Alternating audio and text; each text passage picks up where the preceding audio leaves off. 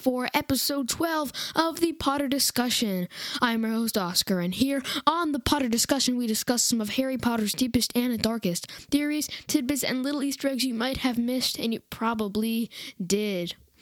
Today, we will be talking about everyone's favorite Baker No Match from New York, Jacob Kowalski. And I can guarantee that there is something that everyone listening does not know about. And you will find out what that thing is right now, today. If you've read the title, you might be in on the secret, but that secret is that Jacob Kowalski is actually a squib. Now, before you click off and you go, this guy's crazy, I have evidence and timelines and numbers and math to back it up, so stick around and you will find out why. Without further ado, is Jacob Kowalski a squib? Jacob Kowalski, the clueless baker who discovers the magical world one day. All Jacob wants to do is carry on his family business and become a baker to make people happy. But when he goes to the bank for a loan, he is sadly refused. What he finds is much more valuable. A world existing parallel to his own on Earth, known only by some who have the privilege to take part in the wonders their world holds. The world of magic, spells, potions, and so much more just out of the reach for the people who don't know what they are missing. But Jacob, on the other hand, was fully informed and even knowledgeable about the magical world. Jacob was taken on the adventures Newt, Tina, and the forces of good had to follow. But that brings up an interesting point, because how could Jacob take part in magic? He's not a wizard for sure, that we can clearly see. So how can he be a person who is not a wizard, but not quite a no-match? How can anyone be in between those two statuses of being? But we forget, there is a middle ground. There is an in-between for muggles and wizards. Squibs. Squibs are of magical descent, but possess no magical abilities. So, what do we know about Jacob's family? Everything we can find about Jacob's family is minimal. All we know is that he has a grandfather and a grandmother. He also has 2 possible brothers. We know nothing about his parents. So does that close the door or open it? I think that is an opportunity. So, why do I think Jacob is a squib? It all started from seeing Jacob interacting with magical objects and people. Jacob could partake in magical activity, which I found a little strange. Of course, he wasn't the one casting the spells, but he could disapparate with a partner with ease. Specifically, when in the very last scenes of The Crimes of Grindelwald, the team appears to Hogwarts Castle. When Jacob gets there, he's perfectly fine. He's just looking around at the castle, bridge, and lake. But wait, that can't be right. How could Jacob, the supposed muggle, see Hogwarts Castle? All muggles see is a rundown house. Jacob is clearly looking up and around him. But that isn't the only time that happens.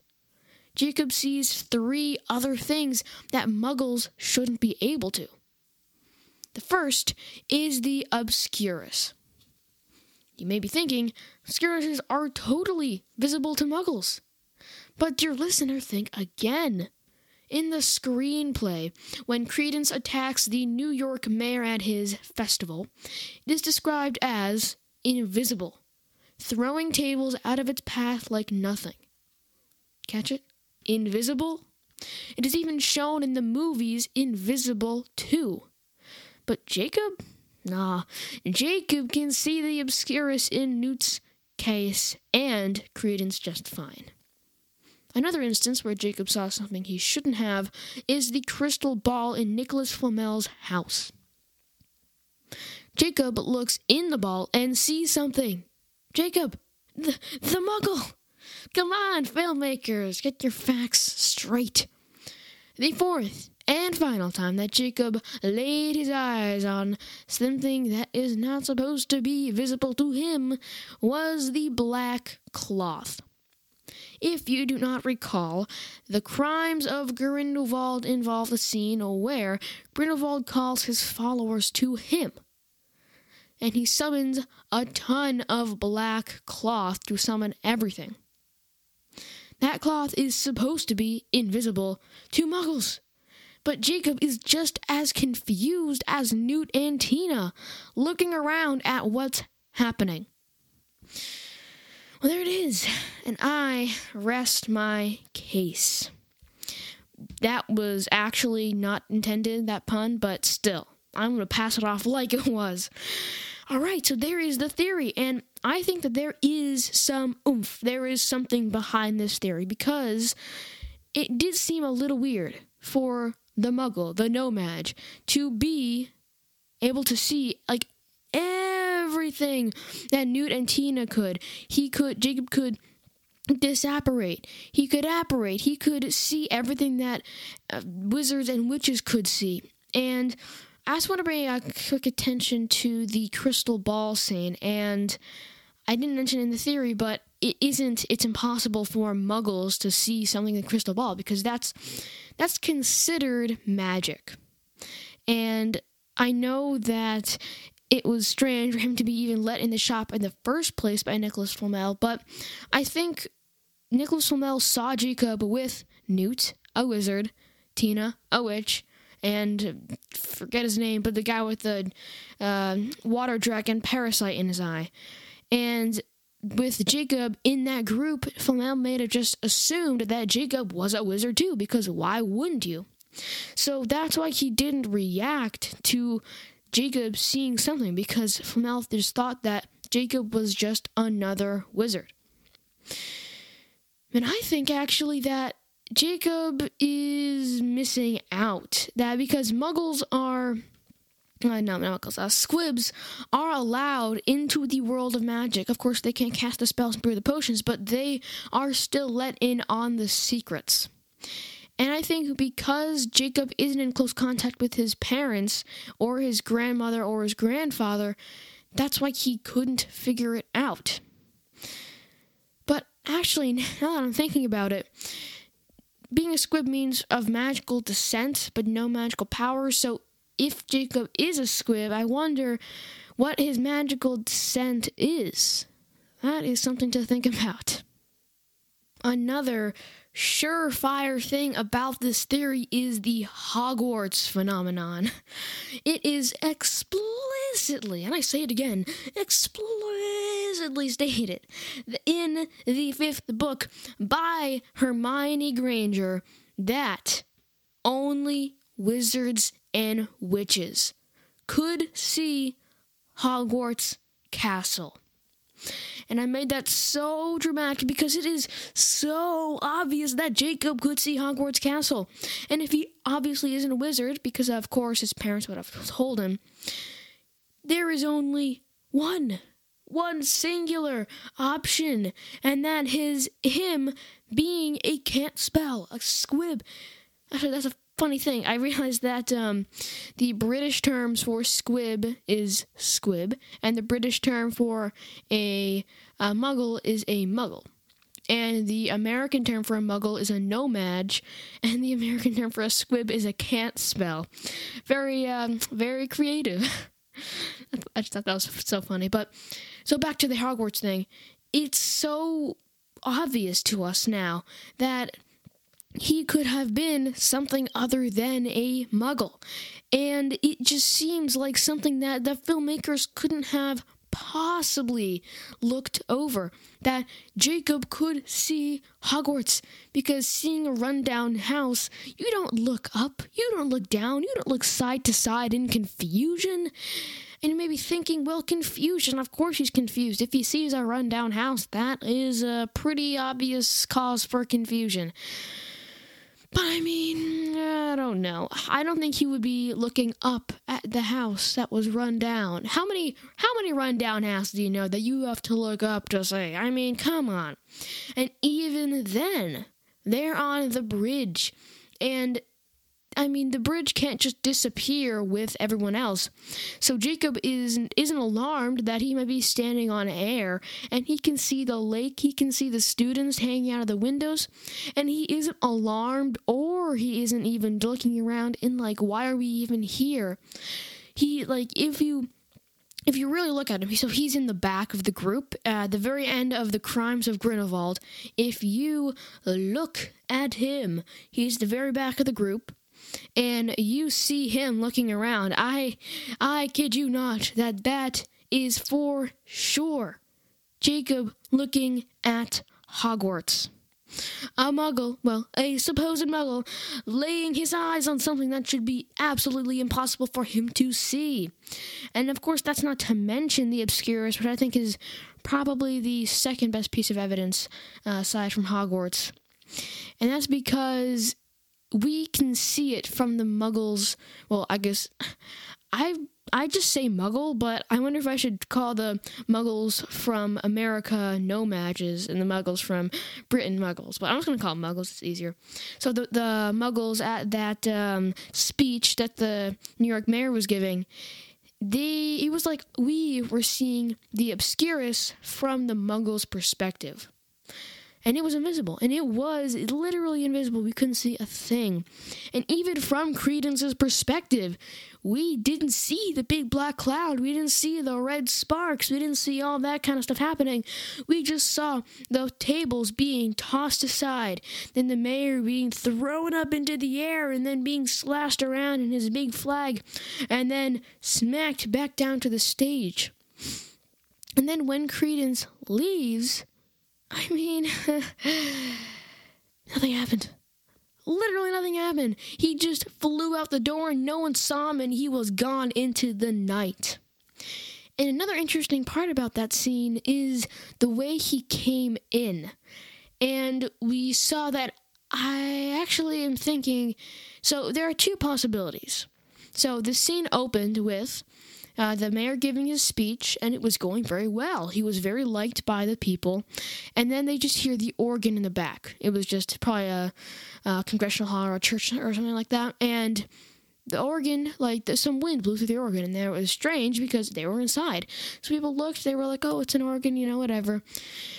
And then it just stopped, and everyone was like, all right, wind, whatever, malfunction. So they continued listening to the speech, but then the organ blew a little louder. It's like a horror story. And then they look behind them again, and it just explodes. And then, the invisible cloud comes through the door, and their whole scene happens. So then there are two possibilities for why that happened. One is the filmmakers just wanted something dramatic. They just wanted something that was like that and anticipation for us, the watchers, and knowing that, so coming to our own conclusion that was what was happening. And that's plausible, but I just don't think that they would overlook something like that again. Everything is purposeful, and that's something to remember while making theories. That's why I've gotten pretty good at it, is that nothing is by accident. So the other possibility, and one that supports this theory, is Credence was turning into his Obscurus. And we saw, I think it might have been 2 to 3 times, we saw Credence, a sustained shot from Credence going from human all the way up to Obscurus. And we saw that his Obscurus did cause wind, and it was a physical form, not just a being.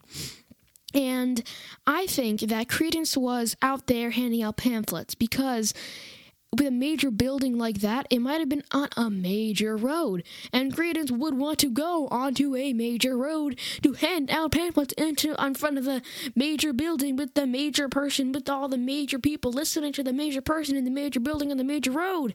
Whew, okay. Bottom line is, Credence was probably around there, and we saw how much handing out those pamphlets degraded him.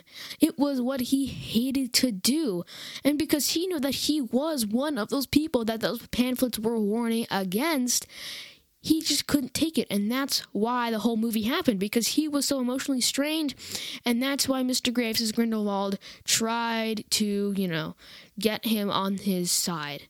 And I think that Credence went into an alley. He was on the side of the building, and he just couldn't take it anymore. So he lost his control and kind of blew apart. And why the wind was released so slowly was because Credence didn't push his Obscurus out.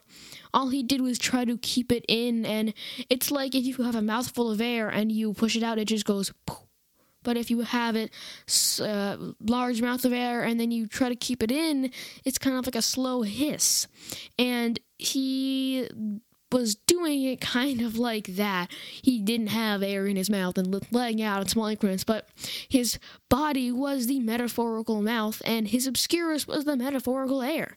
And that's why he was trying to keep it in, but he just couldn't. And eventually it just kind of seeped out of him, and then, turned into the big cloud. So there you have it. There you have it. That is the theory. Actually, next episode, if you've made it all the way here, special announcement, next episode, there is a listener input. That is right. For the first time ever, someone else than me, my annoying voice, someone else will be talking on the podcast. I have received their audio clip. I will be giving no information yet because I will keep you on your toes. But next episode, there will be listener input. And if you have any questions, comments, theories, or input on a future theory that you would like to hear on the podcast, please send me an email, thepotterdiscussion@gmail.com. That is thepotterdiscussion@gmail.com. It would mean so much to me if you could just scroll down, tap that 5 stars, and even write a review, because in that 0.3 seconds, you can help me out more than you can ever know, and you made my day. Also, make sure to subscribe to never miss another episode. And if you want the ultimate guide to a perfect Harry Potter marathon, where I give you my 2 favorite Easter eggs from every movie to make your watching experience just a little bit better, and there's an and in there, be joined on to the monthly newsletter, giving you 2 insights onto my favorite theories of that month, click the first link in the show notes below, where you can just enter your first name and email, and you are signed up for free. As always, use information to your advantage, and I'll see you later.